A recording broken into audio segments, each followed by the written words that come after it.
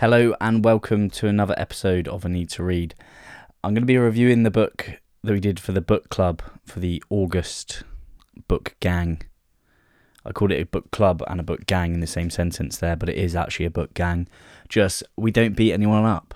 We just read books, and every now and then I put a video in the group talking about the book, and it's essentially me being the host for a platform for people to talk about what they think of the book. There were mixed reviews from this book at the start. So one of my mates messaged me saying that he didn't really like the book overall, and he made a point of giving it 3 stars. So shout out to you, Seb.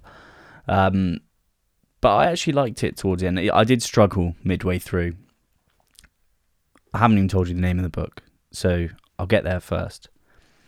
The name of the book is Rebel Ideas, and it's written by a gent called Matthew Syed. Now, one of my dad's friends suggested that I read some of Matthew Syed's work, so I thought I'd have a look around and see which one tickled my fancy, as it were. He's written quite a few books that seem to be, I think all of them are bestsellers, actually. Matthew Syed was the table tennis champion for Britain for ages, and England #1 for years and years and years. And he actually went to 2 Olympics as well and competed for England at table tennis. This book, Rebel Ideas, is about the power of diverse thinking. Now, for me personally, I don't often get other people involved in my decision making or really go to anyone for advice. I'm very stubborn and potentially at my detriment stuck in my own ways, which, I mean, I feel like there's quite a few people that are like that. So Matthew Syed makes a really interesting point as to why we should almost search for diverse advice from people. Let's take intelligence as a large square, split that into 8 parts. If you and your friends get together and talk about an idea, the bottom left-hand corner of that square is an 1/8. I hope you're with me on me explaining a diagram. Your friends will likely come from the same background, probably the same religious background, probably the same educational background, probably the same class, probably vote the same. Essentially, you're all very, very similar. So, in terms of intelligence as a broad spectrum, you're only seeing a tiny, tiny portion of that. And if you were to speak to someone from India, for example, they're going to have a completely different perspective to you. Or you speak to someone from Japan, they'll have a completely different perspective to you, which could broaden the horizons of the square of intelligence. Now, in the book, it's a rectangle and it's a circle, but it seemed easier for me to explain it as a square. So I hope I haven't lost you there in my borderline dreadful explanation of a diagram. But let's talk about diverse cultures and why people are different from sort of different cultures. There was an experiment done, and there was a screen shown to the participants in the experiment. There were people from the USA and there were people from Japan. And they were asked, the individuals from each different country, what they saw. And it became clear that people from the USA saw more objects because they're more sort of independent. Whereas in Japanese culture, it's more of a collective. So they saw more the context of the picture. And I believe it was a stream. So there was a stream, there was some fish in the stream, there was trees on the outside. So the Japanese people would have seen more of the context of it. So where it was a stream. They focused on the scenery. They focused on the picture as a whole. Whereas the people from America just zoned in on particular parts, particular objects. In this case, it was the fish that was most noticeable that they saw. So it just goes to show in terms of like East and West and East and Western cultures, I mean, nowadays we're becoming probably more similar as the world is all getting a little bit more westernized. I don't know if that's a good thing. I think after reading this book, I think I'm way more on the side of diversity than I have been before. But I don't know if that means I'm going to be letting people into my life to make decisions or help me make decisions I haven't quite gone that far yet, but I mean, there's hope for me that I'll stop being a stubborn little bastard at some stage. But yeah, it just goes to show that the cultures, they have different values and you see different things. So to completely rule out what someone has to say based on their culture is essentially bollocks, because they see things that you don't. And that was a really interesting part at the start. This book was pretty heavy on scientific evidence. It was pretty heavy on anecdotal evidence as well. And there's a lot of notes that I've written down to talk about here, because a lot of the chapters just zoned in on particular parts. So there was chapters about echo chambers, where Matthew Syed looked into the life of Derek Black. Derek Black, ironically, was a white supremacist and the head of the white supremacist group. He had been in the echo chamber his whole life, where all his family were racists. He had a dad and his mum's ex-husband who are both high up in the KKK, and at the age of 15 he was giving talks in hotels at white supremacist rallies. So it's safe to say at a young age he was a bit of a dickhead. But as he got older and he went off to university after having his whole life of essentially being alienated by his parents, told to distrust the schooling system, to distrust various different sources, thinking that they were telling them lies. I mean, if this doesn't scream a bit of Donald Trump with the old fake news, then I don't know what does. But I also kind of see that there is a point that a lot of the news is it's entertainment at the end of the day. But that's not a subject I want to get into. So I want to go back to Derek Black. Derek Black ended up going to university, and on one of his first couple of days he met a guy called Matthew. Matthew was an Orthodox Jew. They started chatting, didn't touch on politics at all. Matthew had no idea that Derek Black was this white supremacist leader, and Derek actually had no idea that Matthew was an Orthodox Jew. And Derek had been sending some pretty vicious tweets about how Jews weren't white, Jews are this, Jews are that. To reinforce this, he was being a dickhead.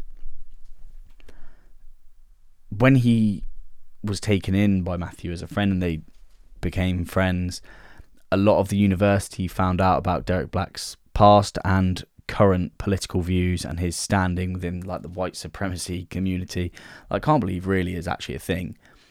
But he was bullied at university, and I mean, fair enough, because once again, dickhead. He started going to Matthew's Shabbat. Now, Shabbat, for those of you that don't know, is Friday night dinner. And if you don't know what Friday night dinner is, just watch it on Netflix. It's got the guy from In-Betweeners on it. And it's got Jim. And he says hello like this. It's very, very funny. And it gives you an insight into probably what no Shabbats are like around the world. But it gives you a good idea of what a Shabbat is. Over time, Derek started chatting with Matthew and essentially realising that his beliefs were unjust. And it got to a stage where, having chatted with a lot of Jews, a lot of people of colour, he sent an email out to everyone on his mailing list in this white supremacy group, just essentially saying that he's revoking everything he's ever said that was anti-people of colour, anti-Jewish, and like anti-whatever. And he took it back. So he got out of that echo chamber when he went to university, and he completely changed his mind. And I think an important note that Matthew Syed was making here is that people are capable of change. Even someone like Derek Black, who was the leader of a white supremacist group, he actually went on to be one of the leaders in like the anti-racism battle. So he's one of the sort of forefront in America now for anti-racism, which is a pretty good thing in terms of change. And I mean, fair play to him, because he's obviously just realised that, last time I'll say it. Now, I want to take a little step back and have a look at ignorance. Now, ignorance when it comes to diverse ideas is probably the main thing that stops people from getting a wider understanding things. Ignorance isn't bliss. Ignorance can be harmful at times. Now, 9/11, everybody remembers that. If you're alive at the time, everyone remembers where they were when they found out about that.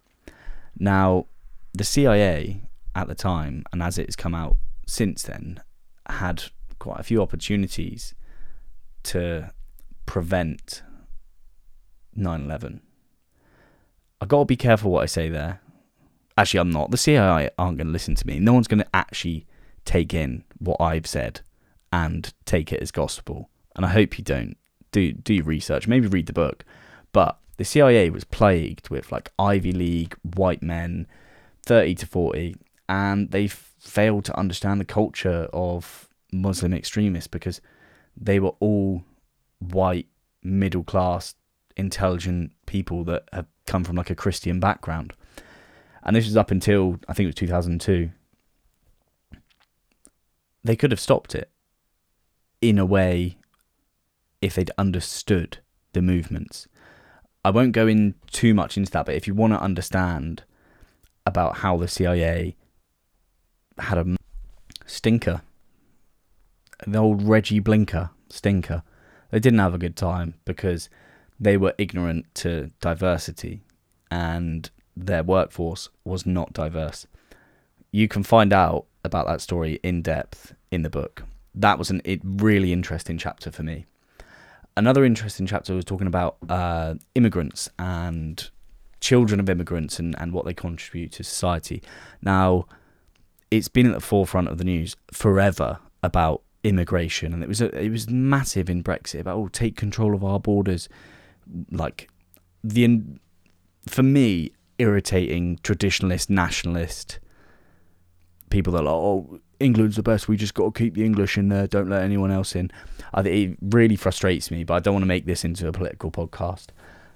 But in America, children of immigrants or second generation immigrants contribute through their businesses $5.5 trillion. And I think they make up 47% of the Fortune 100 companies in the USA. So you got people like Elon Musk, South America. It was Estee Lauder, I think, was in there. I haven't written these down. It would probably be a good idea for me to have written them down, but I'm just spitballing here. I'm not going to read out the book to you because copyright and that. Very interesting chapter about immigrants. Matthew Syed is a second generation immigrant himself. His dad was born in Pakistan, so I think that's where his passion comes for this. And I think also just being a generally compassionate person gives you a better understanding about people from other countries coming to a different country and being given opportunities that they otherwise might not be given in their home country and just making great things of themselves. And imagine how scary that would be to move to another country that you don't understand the language and you then go and make millions and really contribute to the economy and create hundreds of thousands of jobs. I'd say fair play, let it happen. Taking it away from immigration and just talking about general sort of diversity in terms of going to different countries, there was a study in America and they essentially looked at university students that went either abroad or to a different state for a semester and those that stayed at their home university. Those that went away and experienced either a different country or a different culture, because I think in America, I'm not speaking from experience, but I think the states are very different depending on where you are.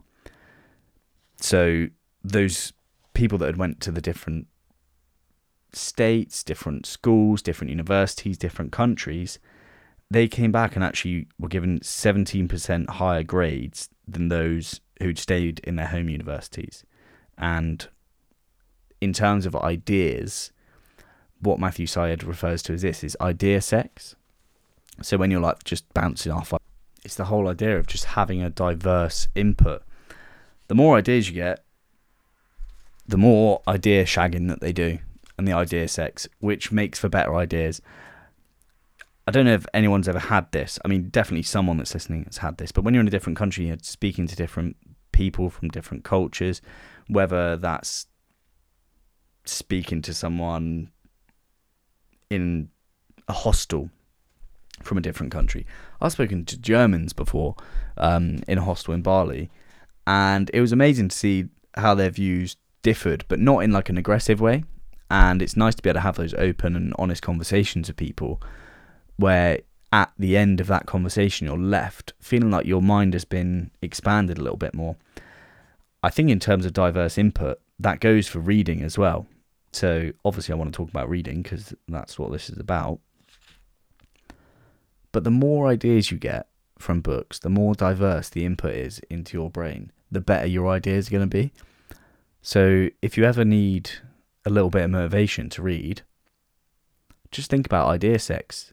It's you and the author, and you're just going at it. Everything you read, you're making a judgment on, and you're either saying, yeah, do you know what, I'm accepting that as a truth, or I'm denying that. That's what's great about books, and that's what's great about reading. So don't shag books, but shag books. 16 minutes already. I can't give too much of this book away. I gave it 4 stars. I didn't think it blew my socks off, but I think if you're stubborn like me, it's definitely good to have a look at. There are a lot of really interesting facts that you can just spurt out at people, and I've maybe given you about 15% of the facts that I reckon that I've got readily available in my head. And we all know what happens with facts. When you're chucking facts at people and quotes, it makes you seem smarter, maybe smarter than you actually are, which I personally need. You might do as well. So people I'd recommend this to, anyone that's stubborn. If you're in like a team environment at work, or if you're leader of an organization, definitely chuck this out to managers, because I think it's a really important thing to have, because there's a lot of businesses that are just run by people in their 50s and 60s, and they're not getting enough input from the younger generation. And I mean, we're the ones that live in it. So just take that into consideration. Everyone's got something to offer you. Every conversation's going to be different. Diverse conversations are good. That's the summary. Rebel Ideas, good book. 4 out of 5 stars. Would recommend to a friend if they were stubborn, if they were in management position, or if they just wanted to have a better understanding of the importance of diversity in the world. So that's that on Rebel Ideas. Thank you very much for listening to that part. I'll give you the Stoic thought of the week here. This is a good one for me, and it stood out because I think there's a lot in life that comes about, like the universal constant of suffering. So like shit stuff, it will happen to you. Don't be foolish enough to think that you're going to get away with a rosy and sweet life, because nobody's in for that. Everyone's going to have something to struggle with. So the title of this from the Daily Stoic is Prepare Yourself for Negativity. It's from Marcus Aurelius Meditations. When you first rise in the morning, tell yourself, I will encounter busybodies, egomaniacs, liars, the jealous and cranks. They are stricken with these afflictions because they don't know the difference between good and evil. Because I have understood the beauty of good and the ugliness of evil, I know that these wrongdoers are still akin to me, and that none can do me harm or implicate me in ugliness. Nor can I be angry at my relatives or hate them, for we are made for cooperation. So Ryan Holiday's explanation of this is, you can be certain as clockwork that at some point today you're going to interact with someone who seems like a jerk, as we all have been, and the question is, are you going to be ready for it? This exercise calls to mind a joke from the 18th century from a writer and witticist, which, just to interrupt, just back to me again, what a word witticist is. Anyway, so his name was Nicholas Champfort, and he remarked, swallow a toad every morning. You'll be fortified against anything else disgusting that might happen for the rest of your day. Might it not be better to understand up front, right when you wake up, that other people often behave in selfish or ignorant ways, the toad, than it is to nibble throughout the day? But there is a second part to this, and there is a second half of Marcus Aurelius' quotes. No one can implicate me in ugliness, nor can I be angry at my relative or hate him. The point of this preparation is not to write off everyone in advance. It is that maybe you've prepared for it. You'll be able to act with patience, forgiveness, and understanding. Now, that is focused a lot on people being dickheads, because, of course, people are going to be dickheads. There's good people, there's bad people. there's good people that become bad and there's bad people that become good. Not everything's going to go right for you in the day. Accept that in the morning. And, I mean, you've already won. You're not going to be disappointed when it comes up. Well, that's me done for the day. Thank you very much for listening. Please sign up to emails. That's all I'm going to ask. If you're on Apple, give us a review. Chuck 5 stars in there. That'll be sound. Emails is the link in my Instagram bio. And it says weekly emails, obviously. That's it. I hope you're all well. I hope everything's going well. It's a bit annoying that there's a potential of a second wave. If you feel like you might need to be more resilient or build up your resilience, join the book gang, because we're reading Obstacle is the Way at the moment, and it's not too late to join. So, looking forward to having more people in the book gang. Looking forward to having more of your emails, so I can send you nice emails, funny emails, emotional emails all the time, / once a week. But yeah, I hope you have a lovely day, whatever you're doing. Take it easy.